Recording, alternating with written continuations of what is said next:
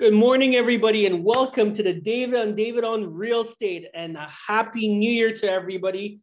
Wishing everybody a very prosperous and a very amazing 2022. And today is a great day because we are on podcast number 26. Yeah, happy New Year's, everybody. And I'm still in the festive mood. I'm wearing my festive New Year's shirt today. And we've talked about mentors before and role models. To me, it's this guy, Chevy Chase. I've learned so much from Chevy, how to be a father, how not to be a father. Anyways, he's one of my all-time favorite comedians. My kids refer to me as Clark Griswold affectionately all the time from the vacation movies, because I tend to do some of the things that Chevy did to get his family together and to enjoy stuff the way Chevy did in those movies. So he's Clark Griswold to me, and he's one of my heroes. And we always talk about mentors. Nobody has done it more for me than this guy. Dave, does your house look like their house did back in the day? No. And no family truckster, although we had a family truckster when my kids were younger. We had some vacations just like them, and it was anyways, we still enjoy watching those movies, and my kids poke fun of me as being Clark Griswold, and I wear it proudly. I wear it very proudly. You know, it's funny, the memories we have from growing up, and you always remember those, those irregular family stories, those irregular vacations, right? Where things weren't perfect, but you guys were together. Right. And that's what mattered the most, right? Right. And it's the misadventures that you remember more than when everything goes as planned. Yeah. Like we had a couple, drives down to Florida, with 3 kids loaded up in the van, and, and all the fighting that goes on. And, and there was one scene in the vacation where they say, what's that smell that from the back seat, and we've experienced, take a wrong turn, you go off the track, something happens, that's the stuff you remember the most.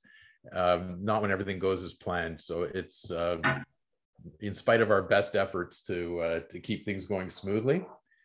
And it's no different in the business world too. We plan, and there's always something that comes up that's unexpected and throws us a curve. And that's the stuff that becomes memorable, and how we react to that and how we deal with that. That's what makes or breaks us as business owners and leaders of groups and things like that, right? Absolutely. And if business has taught me anything, it's taught me that whatever life throws at you, you have the resources and ability to persevere, get through, and become stronger on the other side. Like, the world has infinite amount of resources. As a business person, you just have to tap into the right network and ask for help. And look in the right places and work hard, and you will get through anything. Right. And you have to accept the idea that you don't have all the answers, and that you could be wrong with what your initial reaction would be. And so you have to be open to getting help, to finding the right answers, to doing research. And to one of the hardest things to accept is that you might be wrong.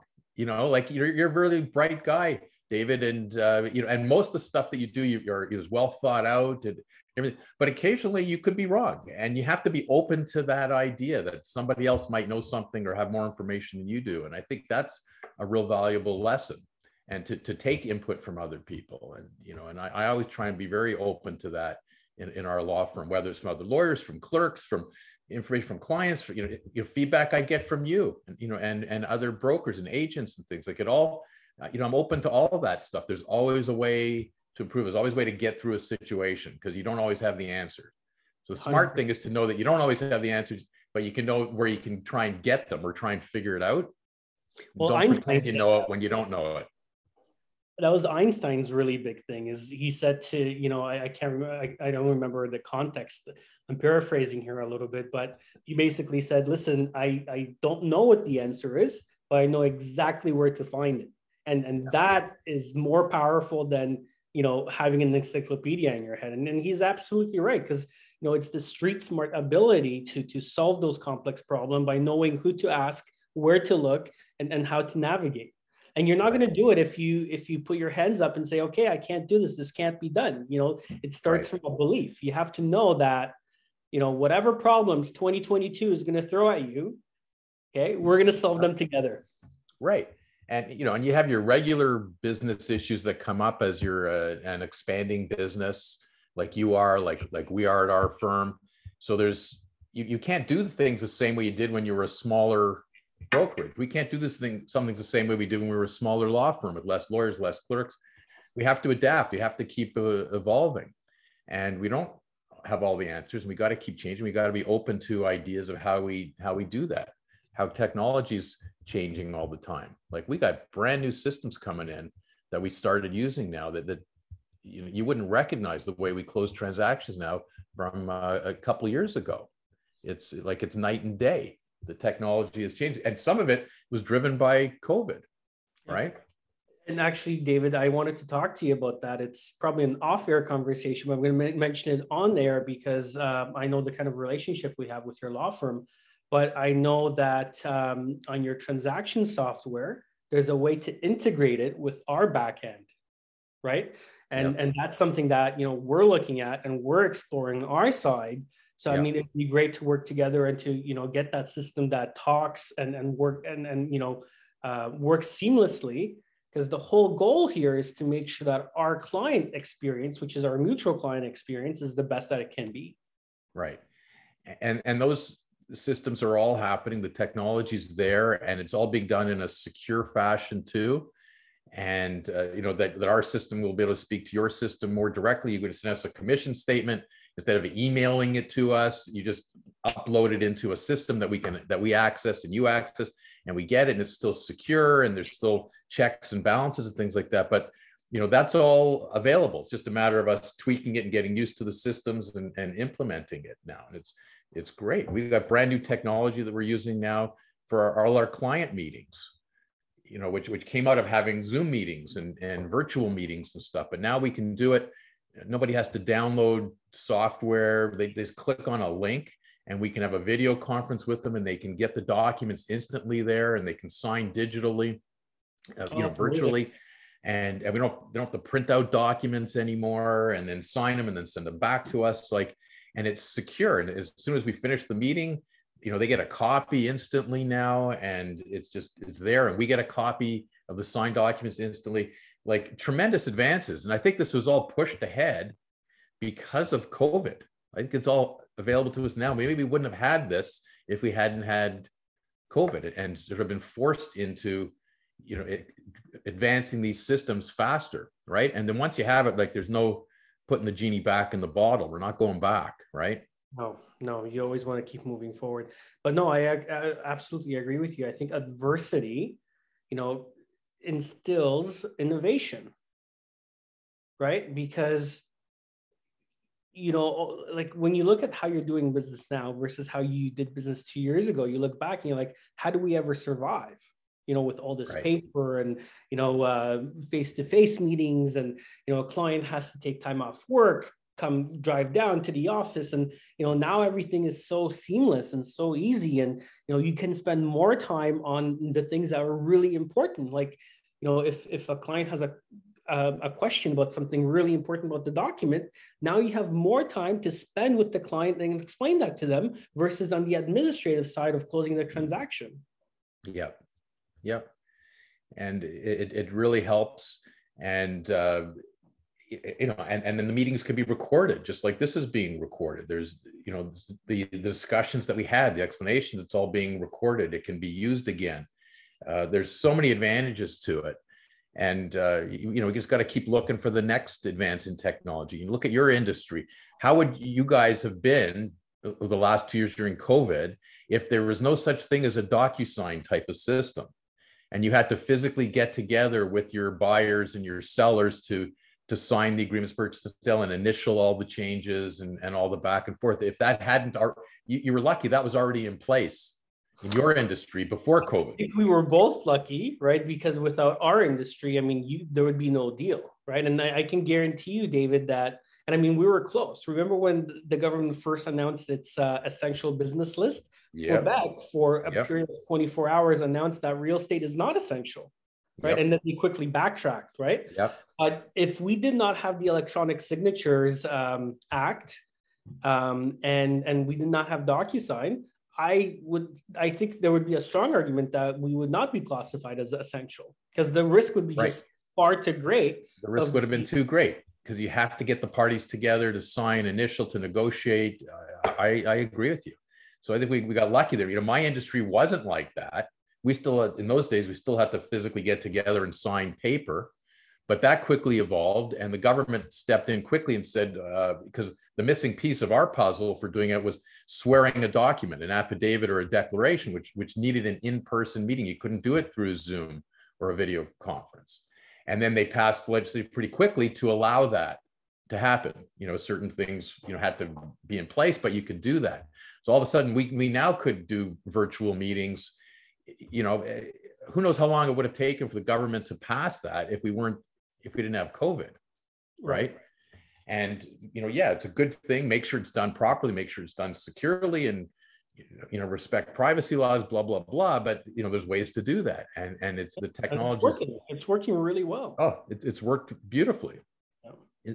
You know, I don't think we've had one transaction in 2 years that was really, it had to be extended purely for COVID reasons. You know, not, if it's never because the documents weren't ready or the parties weren't ready for that. You know, we had all these COVID clauses that everybody was scrambling to get 2 years ago, you know, in case things got shut down, or rights of parties to extend. We never implement those clauses. You know, it was great to do them initially, to put them in, and then people are still putting them in, but we never use them. So that's pretty damn good. You know, 2 years later, that we've been able to just continue on and at least have a real estate market, a thriving real estate market in the middle of a pandemic. Yeah, and David, I wanted to get into it, and I wanted to give you guys a market update, because really what's happening out there is absolutely unprecedented. And I wanted to share two stories with you guys. Okay. The first story is kind of a funny story. I have a really good friend of mine that's a real estate investor, and he focuses on a geographic area, and he always religiously looks at realtor.ca to see, you know, what's listing, what's being sold, and just does his market research. So he calls me yesterday and he says, David, is realtor.ca down? And I said to him, realtor.ca down? No, as far as I know, the website is up. Why are you asking me? He's like, well, because between you know, Mavis and Eglinton and all the way to 10th line, north of the 403, there's not even one house listed for sale. So he's like, I went to realtor.ca and I looked at the map, and then I closed my browser and I opened up a new browser and I went back to realtor.ca because I thought it was broken. And that is the story of our supply and record low inventory levels of what we're experiencing. There are no listings on the market. One of my realtors booked an appointment to show a property in Barrie, 2,100 square foot house, 4-bedroom, unfinished basement. The house was built probably in the mid 80s. Nothing special, cookie cutter subdivision home. It was an estate sale. It was listed at $740,000 5 days before New Year's. Yeah. In the 5 days preceding New Year's, they had over 100 showings. Wow. And on January 2nd, they received 46 registered offers on the property. That's unbelievable. Look at the amount of time you got to take to go through that. Well, and that's just it. This is my next point. In the 14 years that I've been practicing real estate, I have never seen a realtor send a message to everybody that showed property saying, please don't send us any more offers. Wow. We're not looking at any more offers. Like, I mean, that the idea of a realtor saying that they don't want any more offers is pretty absurd, right? Because I mean, everyone wants to act in the best interest of the seller. You want to create, you know, a maximum level of hype and competition to get the maximum amount of money for your seller. And for a realtor to actually say, please do not send us any more offers. We have 46 offers. We're we don't know what to do with these offers, just really goes to speak to what is really happening in the market, the type of demand, the amount of buyers looking, the shortage of opportunities and listings out there. And you know what? Everybody's feeling frustrated. I'm getting constant calls from realtors, feeling frustrated, putting in 2 offers a day, missing out, losing, to a stronger offer. And it's really difficult out there. No, it is. It puts a lot of pressure on the agents. It puts pressure on us too. Like we feel it with status certificate reviews, right? On condos that have multi offers and reviewing the status in advance of making an offer. And and the agents know, well, we're going in. We know there's 8 other offers, 10 other offers. We need to review this. Can you review this in the next hour or 2 hours? We got to go put in a clean offer tonight, and we scramble to do it. And then of course they say, how come you charged us so much for reviewing this in a rush and stopping your day and spending 2 hours on a rush to review this? We didn't get the deal. And, well, but we have to get paid too. It's a lot of time, as to go through a status certificate. And that's hard for them too, because then they're moving on to the next condo and they might lose that one and then the third one. And sometimes it's 4 or 5 before they hit on one, right? Some decide to go out of the market for a while and sit on it till they come back. It puts a lot of pressure on everybody. We just need that supply to get out there. And unfortunately, it's early January. And in a typical year, with no COVID, no nothing, January is generally slow. There's hardly anything on the market, usually in January, and it starts to ramp up as you get into February a little more in March, and then you have a spring market. So hopefully the same thing happens this year. Well, from what I'm seeing, David, I'm predicting, a crazy 2022, and with the shutdowns and the fragility of our economy, a lot of people thought that they're going to raise rates at some point this year. And, I think more and more when you look at the context of our economy and what's happening, I think there's going to be a larger and larger argument that their hands are going to be tied and they're not going to be able to raise rates in this environment, right? Which is going to, again, translate to double-digit increases in prices in our real estate market. Yeah, and the only thing that's really going to bring down pricing is there to be a lot of supply to come on, right? So, rates, they might move up, but I think I agree with you. It's probably going to be marginal, like really slow, slow trickle up, of it, and not a dramatic increase. I think there's still, because of these, lockdowns and slowdowns, whatever you want to call it again, there's pressure on the government to not kill the economy and do what you can to keep it going. And one of the things that's been driving the economy that has been able to function is the real estate industry. Well, imagine if we were in the restaurant business and doing these podcasts. That would be an interesting conversation. I mean, my heart goes out to all small business owners are affected by our current situation. I mean, I can't imagine how tough it must be on everybody, and what people are feeling out there. So, if you're one of the people that's affected by what's going on, you have my sincere sympathies, because nothing's harder in the world than not knowing what the state of your business is going to be like tomorrow. Yeah, and while things were a little more open, my wife Marla and I used the opportunity to get out to a few restaurants and meet with some friends at some restaurants. And originally it was outdoors in areas that were created, which was fabulous. I love eating outside, and eventually we even had a couple indoor restaurant experiences, which was all great. But we talked to, we're going back to restaurants that we know, and we've been there before, and we know the owners, and we've had discussions with them and the staff, and some of them, like, they created these great outdoor spaces that, you got to keep this permanent. Like, this is great. It's great to come here for the 6 months that you can and sit outside. It's great. He said, I would, but I can't get staff. And we heard the same thing from everybody. They don't have enough staff to service wherever it is. So some that had outdoors, they moved everything indoors because they couldn't do both. They didn't have staff to deal with both indoor and outdoor. And then even they moved back indoors to their regular space, they couldn't open up the full restaurant because they couldn't get staff. So many of their staff, you can't blame them, but they bailed. because they weren't getting paid, right? They got to find another industry. So that whole industry is really struggling. You know, it's tough enough to be an owner, and then the owners, when they want to be open, they can't get people to work. Yeah, because they rely heavily on tips to subsidize their wages, right?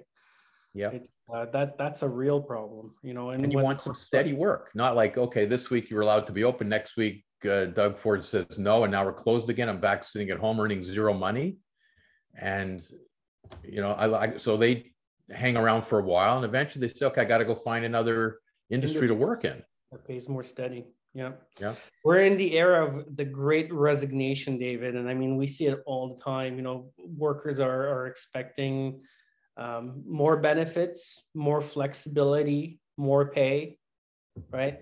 And a different way of doing business. You know, we're in the era of Amazon, where anybody can start their own business from home and earn passive income and subsidize their earnings. And you know, it's hard for conventional businesses to compete unless, you know, you change your business as well, right? Like we talked about pricing, we talked about, you know, value adding, we talked about customer service. You have to be at the top of your game in order to survive in this industry, because you can't charge or discount your services and pay your staff really well. Right. You know, you just can't do it.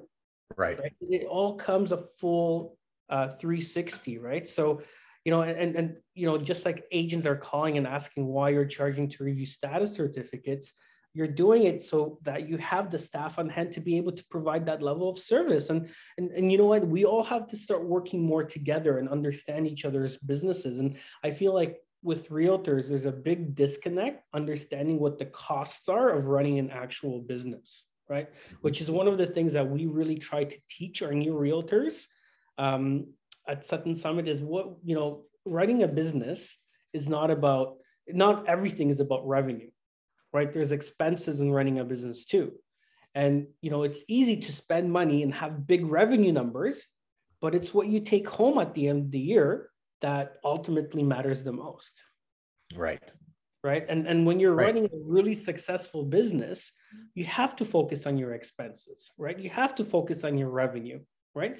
But most importantly, you have to charge enough so that you can pay your employees enough so you can deliver that exceptional customer service. Right. And it's not cheap these days. Right. And you have to provide a proper level of service. A status certificate, just to get back, it takes a long time to review a status certificate properly. And those documents are, you know, an hour or 2 hours, like minimum, depending on the project. Sometimes you might be familiar with the building or something. You may have done one recently, so maybe it's going to take you less time. But it takes a long time. There's a lot of documents. There's a lot of issues to go through, and then we provide a summary for it.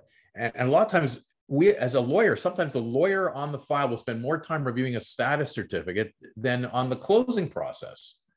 You know, there's issues that come up, and that takes time, and it takes time to do it properly. And I do know for a fact that there are some lawyers out there that aren't charging for that. And guess how much time they're spending on reviewing the status certificate and how thorough a job they're doing, right? So, you know, it's the old adage, you get what you pay for. And I can tell you something else, David. In the last 2 weeks, I had a couple agreements that came in unconditional, condo deals, no status certificate condition, and there was no review of a status certificate, okay, in advance. Firm deals. And because the agents said, you know what, competitive market, you know, we don't have a chance to review status, we're not going to do it. Let's just, if we want this property, we got to go in without looking at a status certificate. And then we still have to order one because buyer still needs to know what's in it. We have to know what issues there are.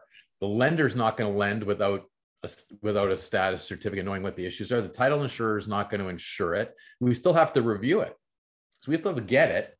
We still have to review it. So, and now when we do review, we find issues, we can't go back on the seller for it. It's the buyers bought those issues.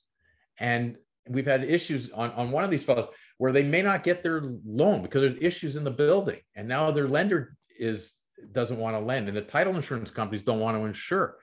And So you know, I know you're telling your agents, I certainly tell you when I meet, like, never do that. Don't ever do that. You just can't.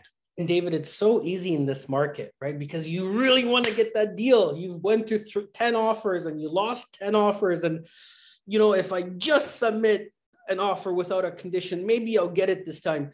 Right. Don't fall in that trap, guys. Right. And you know what? We recorded some amazing podcasts. We recorded one on condominium status certificates where we talked at length about all the processes, what to do, how to safeguard your clients.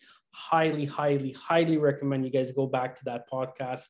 And the other one that comes to mind, David, is how to deal with multiple offers in this market, right? Yeah. Which was like another phenomenal podcast that we recorded. Yeah, you gave some great tips, advice on that one. I thought it was brilliant. Like, I learned a lot of stuff from it. I thought it was great strategies, and I encourage everybody to go back and listen to that one. Yeah, really I had a call just before we jumped on this podcast today from you know, one of our realtors, and she asked me if she can take a personal check for her client an offer presentation. And I said to her, well, if that client changes their mind, can they call the bank and put a stop payment on that personal check? And she said, well, of course. And I said, well, why would you ask any seller to accept that then? How is that any different than not delivering a check, right? So she got it very quickly and was very thankful for the advice. And I explained to her, I said, look, you have to sit in front of the sellers or somehow get in front of the sellers and sell the benefit of having that deposit check with in hand along with your offer presentation. Yeah. Because there's huge benefits to doing that, right? And that's just a small trick to getting ahead, you know, and standing out. And if there's 46 offers on the table. But David, we're running short on time, and we have an amazing topic for today. We wanted to talk about the pitfalls of the agreement of purchase and sale. Yeah, you know what? It's early in a new year, and it's a good time in your business and my business, and I'm sure other businesses too, as you sort of take stock of what you're doing and how you're doing it. And so we thought it'd be a good time to just review some of the things, you know, just like we were talking about, like status certificates, you know, pitfalls and things where people get themselves in trouble as agents and as buyers and as sellers, and just some stuff, you know, it's almost common sense, some of it, but there's things that you have to remind yourself. And it's just good for anybody to do a refresher once in a while. And the beginning of a year is a good time when you're not as busy with other things, and just get your, you know, it's best practices, principles. Just make sure you're practicing properly, right? Maybe make sure you're doing these things. So we thought it'd be a good thing to do it. And it starts in your business, my business, with knowing your client. Like, you have to know your client, who they are, what they're about, what's this transaction? Are they buying a property? Is it an investment property? Is it more than one person buying it? Are they husband and wife? Are they going to be buying it as joint tenants, as tenants in common? What's the difference? You know, you got to make sure you understand these things. If you're on the selling side, who's selling it? Who's the proper party to put on an agreement of purchase sale as the seller? How do you deal with a power of attorney for someone? You know, how do you reflect that in your documents on an agreement of purchase and sale? Is it being sold by an estate? Did one of the parties pass away? I think I gave you that story a little while ago on one of our podcasts, where we were right up to closing, and there's 3 people that were sellers, and no one told us that one of them had died 6 months before that.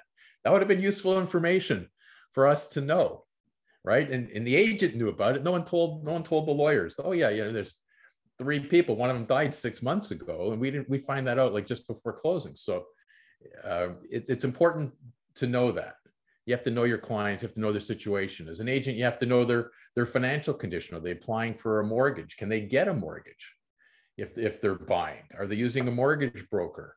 What information can you as an agent help them with to make sure that they get pre-approval for their financing? And we've discussed that in previous podcasts. What is pre-approval? Make sure it's real. And we talked about that when we had the Elan Weintraub on, you know, the different levels of, you know, what's a real mortgage approval and what is, here's a mortgage approval, but it's subject to 20 conditions and some of them may never meet. So how good is that pre-approval, right? So there's a lot of value you can add as an agent by doing your homework and going the extra step for that thing. And if you're on the sales side in a prop and they want to sell a property, how much, what do they have that's encumberancing that property? They have a mortgage, they got a line of credit. Do they owe money to the CRA? Is there outstanding property tax bills and water bills?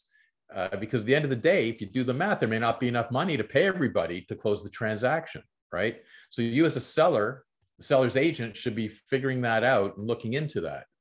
And by the way, the listing brokerage is responsible for the listing commission if there's a shortfall, right? So, our office policy is that we have a mortgage verification document that we get the seller to fill out and sign. Yeah.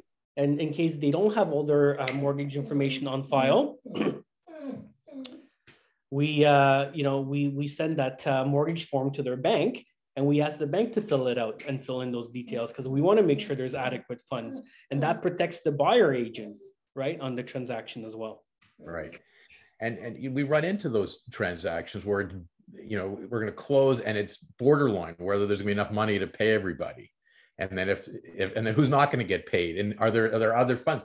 We close sale transactions where we literally are waiting for the seller to deliver us a check, certified funds, because we need that money in order to pay everybody on closing. So those get pretty complicated sometimes because it's the mortgage has to be, the line of credit has to get paid, property tax has to get paid, the utility bill has to get paid, balance of commissions have to get paid, the legal bills have to get paid, and it turns out CRA is owed money and they can trump everybody. Yeah. Right. And a lot of the times, negotiations happen the 11th hour by the seller trying to negotiate some of these amounts down so he can close, which kind of adds more fuel to the fire because then there's delays. And a lot of the times people who are in a lot of debt, there's penalties for not closing on time. And, sometimes if a mortgage renews automatically, there's renewal fees and mortgage renewal fees, and they can get extremely expensive. Well, one of the big ones that we see that's a deal killer sometimes is prepayment penalties on a mortgage. Yeah. Okay, because it wasn't anticipated and just wasn't thought of, oh yeah, I'm sure I'll have a penalty, but how much could it possibly be? And it turns out to be, tens of thousands of dollars sometimes, depending on the mortgage that they had. And sometimes, nobody brought it to the seller's attention that that's a possibility. And all of a sudden there isn't enough money because you've got these huge prepayment penalties to pay. Yeah. Right. Here's a tip for somebody who has a fixed mortgage that's looking to sell their house. A lot of the times they'll have prepayment abilities, right? They can prepay 15% or 10% or 20% of their mortgage in a given year. If you know you're going to be paying like a massive mortgage penalty for discharging your mortgage, I would prepay that mortgage as much as possible to bring down that penalty as much as possible, literally before closing. Right. So if you have an unsecured line of credit, or if you have some funds, or you can borrow some funds, pay down that mortgage 15%, because that literally decreases your penalty by 15% as well. Right. And when you're talking about, a $40,000 penalty, 15% is $6,000. That's an easy thing to do to save $6,000 of fees. Yeah, no, that's a great tip and great advice. And a lot of our clients do take advantage of that. But, we always have to remind ourselves, like, you're in the business, I'm in the business. The clients don't know this, right? They're only doing so many transactions a year. They may have had that mortgage, for who knows how many years, and they never even thought of it, right? So somebody has to tell them about this. So, it's usually someone in your position, the real estate agent, way before it becomes to the lawyer. Sometimes it's, we don't get involved till the agreement's already signed and we're working towards a closing. And now we get a mortgage discharge statement that shows a penalty of $15,000 that the seller had no idea was coming, right? So they're going to go back to the agent who is doing all the math and say, oh, you should sell this property. This is how much you're going to get. And this is after commissions, you're going to walk away with this, and then you're going to put that in your next property. Well, how come you didn't let us know that there was this prepayment penalty, right? So that comes back at your agents more than it's not the lawyer's issue usually. Yeah, they should. Listen, we're professionals. And we need to have these tough conversations with our clients. And, yes, it's easy to, again, focus on the transaction. I want to get a listing, I want to get a sale, right? Right. But you need to sit down with the seller and you need to go through, these conversations, because nothing worse than, at the end of the day, getting that discharge statement. And some of these penalties could be high. Like, David, what's the highest discharge penalty that you've seen on a residential transaction? In the $50,000 range. $50,000 for a mortgage penalty. Right. Now, imagine if you're selling your house and the bank knocks on your door at the end and says, "Oh, you already have a firm agreement to sell? Oh, that's great. Let us get this 200-page contract out and we'll start calculating." And they come back to you say to you that you have a $50,000 penalty. Like, I mean, I would be extremely upset as a seller. Right. And, and how about this as an agent? Okay. Just like you've pointed out, they've got a prepayment right in their mortgage. They get paid down 15%, once every 12 months, something like that. Right. So when is that 12-month date? So maybe it's January 31st.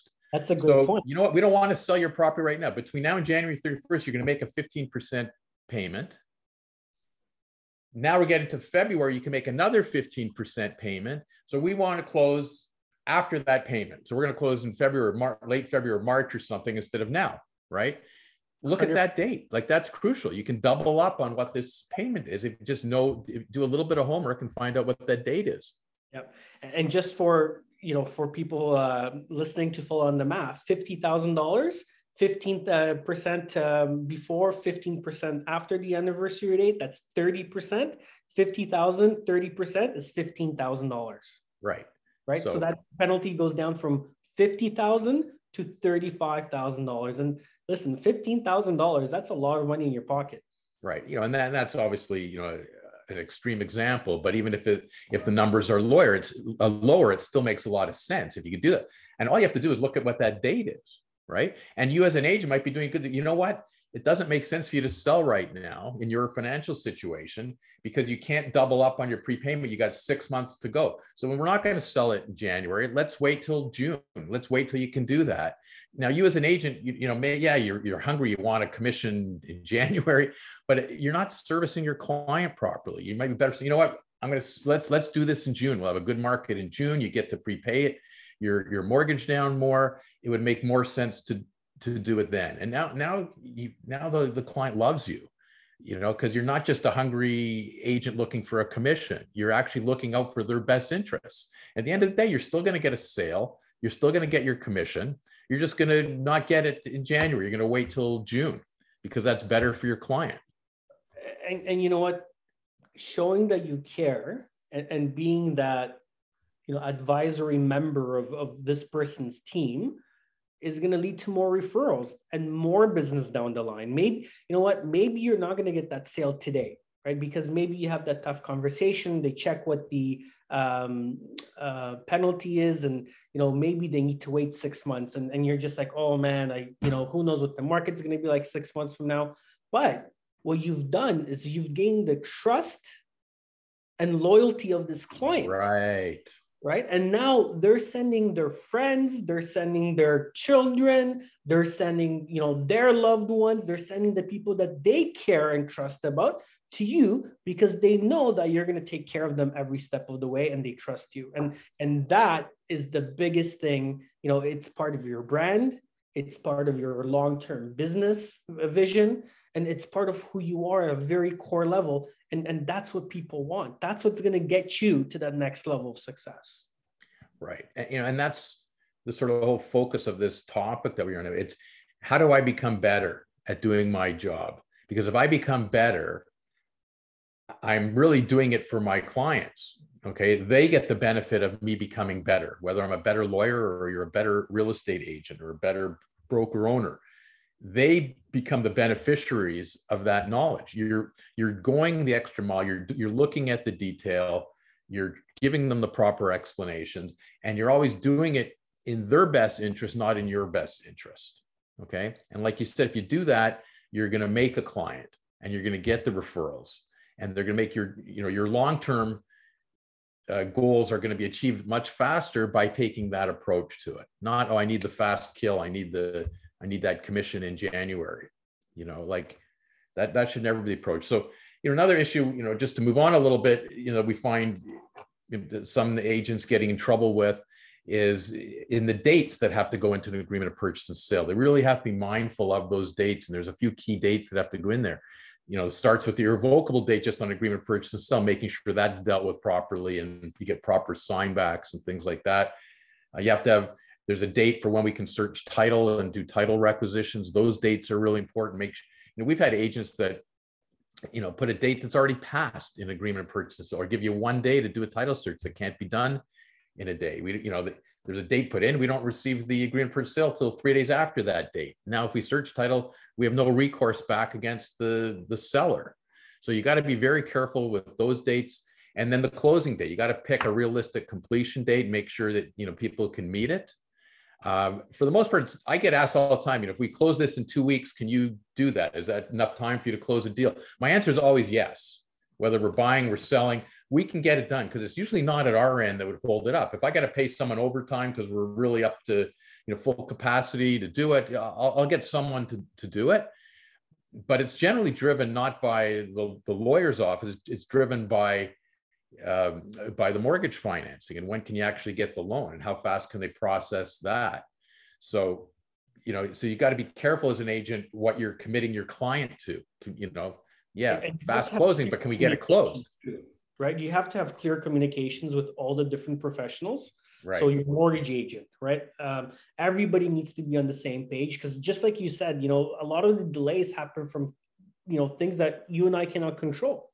Like we can't control how quickly a bank funds or how quickly an underwriter, looks at a file or how quickly, somebody from a higher level makes an exception on file and moves things forward. Like the mortgage agent can control those things to some extent, depending on the relationship they have. But remember, banks are huge, multi-level bureaucratic organizations that have been around for hundreds of years, and they have their own internal processes that they need to follow. Yeah, and they've got certain limitations even imposed by COVID. Bank hours are shorter, their staff's working from home, their staff's getting sick too. Just like, you're experiencing your office, we're experiencing our office, banks have those issues too, people calling in because there's, they're getting sick and they're following protocols because somebody else they were exposed to got sick. There's a lot of factors in this now. So they got to be careful and make sure before you commit to a date that you can meet those dates. They also have to take care to make sure they're describing the proper legal description that goes into the document, whether there's easements or there aren't the easements, those things are important to know. If it's a condo, are there parking units? Are there locker units? Are they described properly? Where are they? Attention to detail is really important and you got to be careful with those things. Yeah, and parking spaces are a big one on condo documents, right? Especially from a negotiation point of view. If you can get a condo certificate and see that there's 2 parking spaces with the unit, but the seller's only selling 1, a lot of the times it's a complete different conversation if you include the second unit ahead of the negotiation process than it is after you negotiate a price and then you want to add the second unit to the purchase price. And let me tell you, if a buyer finds out that there was a second parking spot that's owned by the seller, and then, subsequently they're forced to pay a higher fee for it, they're going to be really upset at the realtor that he didn't catch that at the beginning and include it in the actual negotiations. Because, a lot of the times, hey, I'm going to give you an extra $10,000 over and above what your expectation is going to be enough to get that second parking space. But once you agree to a price, you want to talk about that second parking space, you're going to be looking at completely different figures, right? Depending on where you are, Toronto, 40, 50, 60,000, right? When you go further out, Burlington, 25, 30,000, it really depends. A lot of the times, if you just say, hey, you have 2 parking spaces, we want 2, we need 2 parking spaces. Otherwise, we're not bringing you an offer. Completely different conversation at the beginning, having that conversation up front.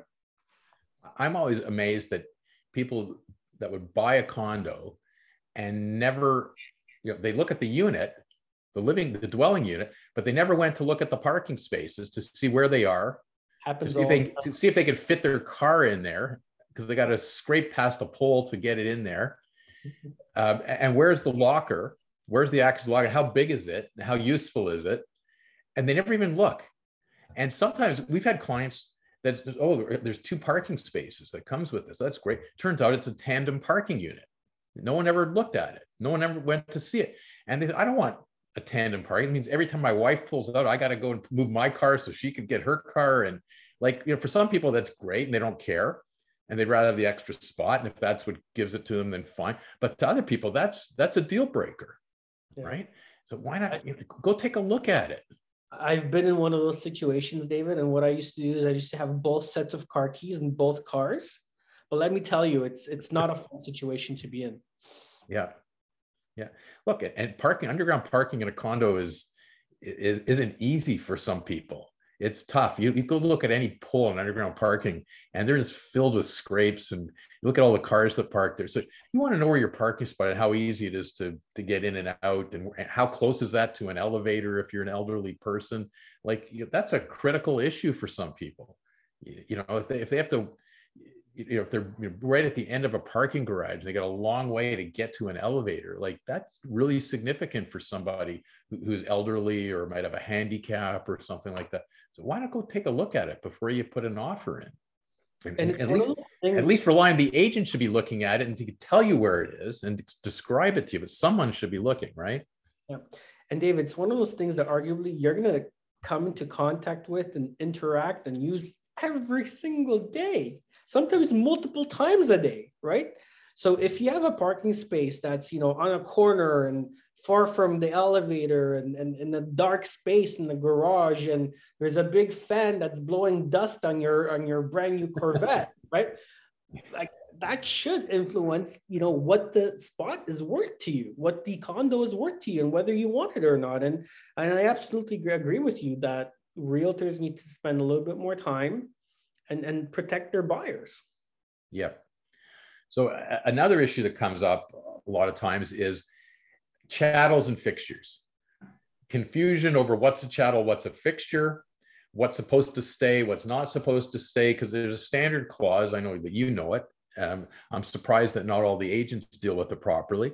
And there's a clause that says, the following chattels are included. And that's where you list chattels are movable things like washers, dryer, the appliances are generally in there, and anything else that you want included. If there's other furniture you want included, if you want the window coverings and the blinds included, make sure you put it in there so there's no ambiguity. Was it a fixture? Is it supposed to stay? Is it not supposed to stay? Which light fixtures, if there's particular value to the dining room chandelier and the seller wants to take that with them, then they got to make sure they're excluding that and specifically refer to it. But go the extra mile, do the extra little detail work. Don't just put fridge, stove, washer, dryer. Describe them in further detail, by serial number, by make, description, take pictures of it, video. Make sure you're getting the right ones included, okay? Make sure those weren't staged appliances that are not staying and they're going to be replaced by lousy appliances at the end of the day. You want to know which ones are actually included. There's a lot of value to that, right? Yep. And you're doing a valuable service for your clients. And nobody ever thinks about these things until things go wrong in closing, right? Yeah. But it's all about being proactive, and it's all about going that extra mile. And listen, if a client sees that you've documented everything, that you've done the work, and then the seller does something that's out of context, at least they're not blaming you for it, because you'll know that you did everything in your power to protect them, what you could have done. Right. So if you're on the seller side and you got to have that discussion with the seller, what is it that you really want to take with you? What really has value? Can you use this in your next place? If not, you're just taking it with because you're going to throw it out later, then what's the point? Just let them know you're going to leave that and let them throw it out if they don't want it. But make it clear in your agreement what you want to take out and what you're leaving in. And it also has to be clear what's being put in there for staging purposes only, and not staging. Like if you change a whole bunch of light fixtures for staging purposes, the buyer is expecting those light fixtures to be there when you close. So you got to make sure it's clear that, you know, certain light fixtures are going to be changed, and you know, there'll be another light fixture there, but not that. But you don't want to get into these disputes, you know, down the road, you know, because you know, the day before closing, the buyer went in for a viewing and saw that, you know, all the appliances have been changed and all the light fixtures have been changed and all the drapery is gone and things like that. Those are things that blow up deals really late in the game. Yeah, and you can't do anything about them, right? Like if you have a crystal chandelier in the dining room that, you know, the couple got from their parents as a wedding present, and it has huge sentimental value, right? If an offer comes in that's $300,000 over market value, and the buyer digs in their heel and says, "No, I need to have that chandelier," how are you going to look at your sellers and say, "Oh my God, Mm-hmm. you know, we're in this catch-22 situation"? Right. Okay? It's your job as a professional never to get there, right? And when you sit down with them and have a conversation about, hey, what's staying, what's going, oh, that light chandelier has to go. Okay, let's take it down. Let's replace it with somebody else. Right. Take it down so the buyers never see it. Right. Right. And you're not, it's part of the negotiation. And you're not putting your people in that situation where there could be that situation where the buyer digs their heels and says, "Hey, I need to have that chandelier. Like, I'm giving you an unbelievable offer. The one thing I'm asking for is that chandelier." And you're like, "Oh my God." Right. Yep. So, but if you have the right conversations, if you do the right work up front, you know, don't put your sellers in that situation. It's your job as a professional to make sure that doesn't happen. And there's very easy ways of making sure it doesn't if you just, you know, put the time and energy beforehand. Yep. You know, and then there's always issues that come up, you know, with certain things. You know, what's a fixture, what's not a fixture, you know, with built-in TVs and speaker systems and things like that. You know, what can you take out, what can't you take out? You got to give it all some thought in advance and make it really clear in your agreement of purchase sale what's going to go, especially we're in those gray areas when it's, you know, we just did one. It was over a $6 million sale, and they got top dollar for their sale and everything. And then, you know, my selling client was, you know, "Can I take these speakers out? They're, you know, they're in the wall, and they're sort of in the wall." It was really gray whether they're fixtures or are they bolted in or are they not, or they're removable. And he really wants these speakers, and the buyer is expecting the speakers to stay. It's part of the sound system and the TV system and everything. And I said, well, you know, like, what are you going to do with these speakers if you take them out? And how much are they worth? Like, you know, you want me to spend a couple $1,000s of my time negotiating whether you have the legal right to take these speakers out when it's really a gray area, and you're not even going to use them in the condo you're moving into. Like, what are you doing? You got $6 million for the sale. Like, don't get petty on this stuff. But it happens all the time.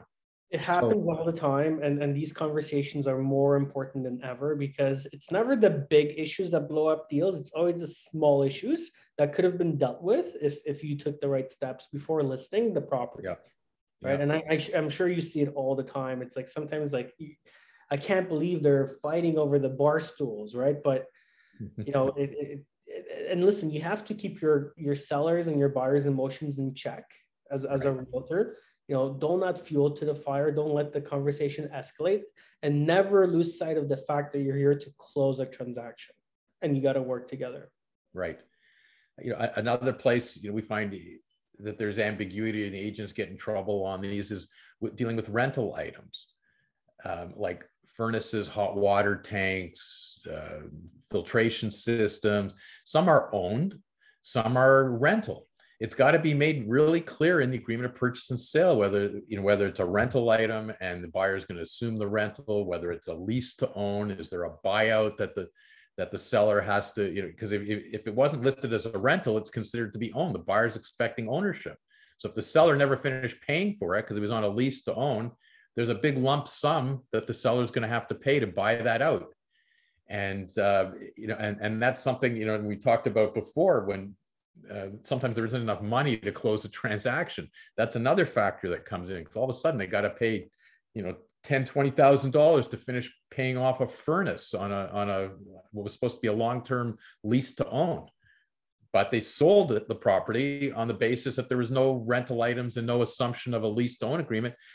Buyer, bought it on the basis that it was all owned equipment. So now sellers got to buy it, finish buying it to leave it there for the purchaser. Did they account for that? It could be a significant amount of money. And look, home builders right now are pushing the boundaries on material cost, on profit, right? They're trying to find different ways and different avenues of cutting their expenses. And we're seeing on the new builds, especially, these compact units that do water heating and heating the house. And these are expensive units, and more and more often they're rentals, right? Yep. So you have to ask the right questions.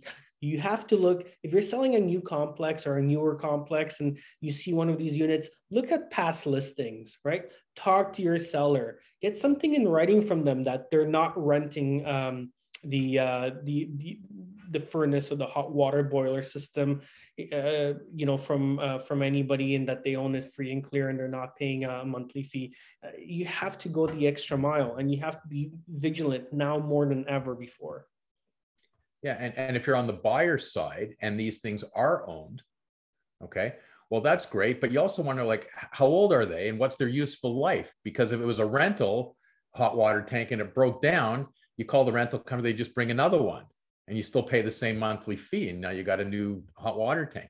If it's owned and it's on its last legs, you own it. When that breaks down after you own it for a couple months or a year, you got to replace it at your expense. You want to know that on the buyer side. Even in a condo, there's certain heat pumps and things like that might be owned by the unit owners. How old are they? When were they last replaced? Because they might be functioning at closing, but it could break down 2 months after closing, a year after closing, and you as a new owner are stuck with that replacement cost. So it's all useful information to have. Okay. Another thing I want to mention is, HST is always a factor on transactions. Used residential property, there is no HST payable on a closing. So you got to know the property. If it's a commercial mixed use property, there could be HST payable on some of it, but not the residential part. These are important things to know. Is this property going to be treated? It might be, you think it's a used property, but it might be a substantial rebuild and actually treated as a new property. So HST could be payable. So you got to take a look at it if there's been a major renovation to a property, because it could be treated as new. So, just another area that agents sometimes get a little bit in trouble because they're not putting their minds to that and just assuming, I generally work in the used residential market. HST isn't payable, so I don't worry about HST. But this happens to be a substantially renovated property. It might be treated by the government as new, and HST is payable. So know your property, have some basic understanding of HST. You're not sure, then you call me up, or you call somebody up, call you up. You can straighten them up as well. Either of us could do that. So those are important. When I deal with HST, whenever you're representing the buyer, you want it to be in addition to, and whenever you're representing the buyer the other way, you want it to be included. And whenever you're representing the seller, you want it to be in addition to, right? Yeah. And then, really, you don't have to really know what rules come into effect. It's really the party that you're representing, and you're safeguarding your client. So again, seller, it's in addition to, and buyer is included in. Right. And just try and have some general understanding whether HST should apply or not. Okay, if it's clearly a used residential property and there's been no substantial renovation, you don't really have to worry about it. That's a mistake you can afford to make. Yes. I have to pause for a minute. Okay, all right, no problem.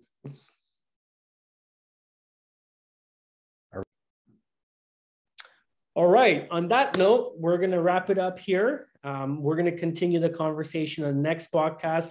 I think we gave everybody a lot of great tips. And again, my message for everybody is go and listen to some of the other podcasts, because we go a lot more in depth into a lot of the areas that we covered today. But we do see these pitfalls in the agreements of purchase and sales and how agents are constructing their transactions. So we thought it's really important that we touch on some of these, and we're going to finish off the list on the next podcast as well.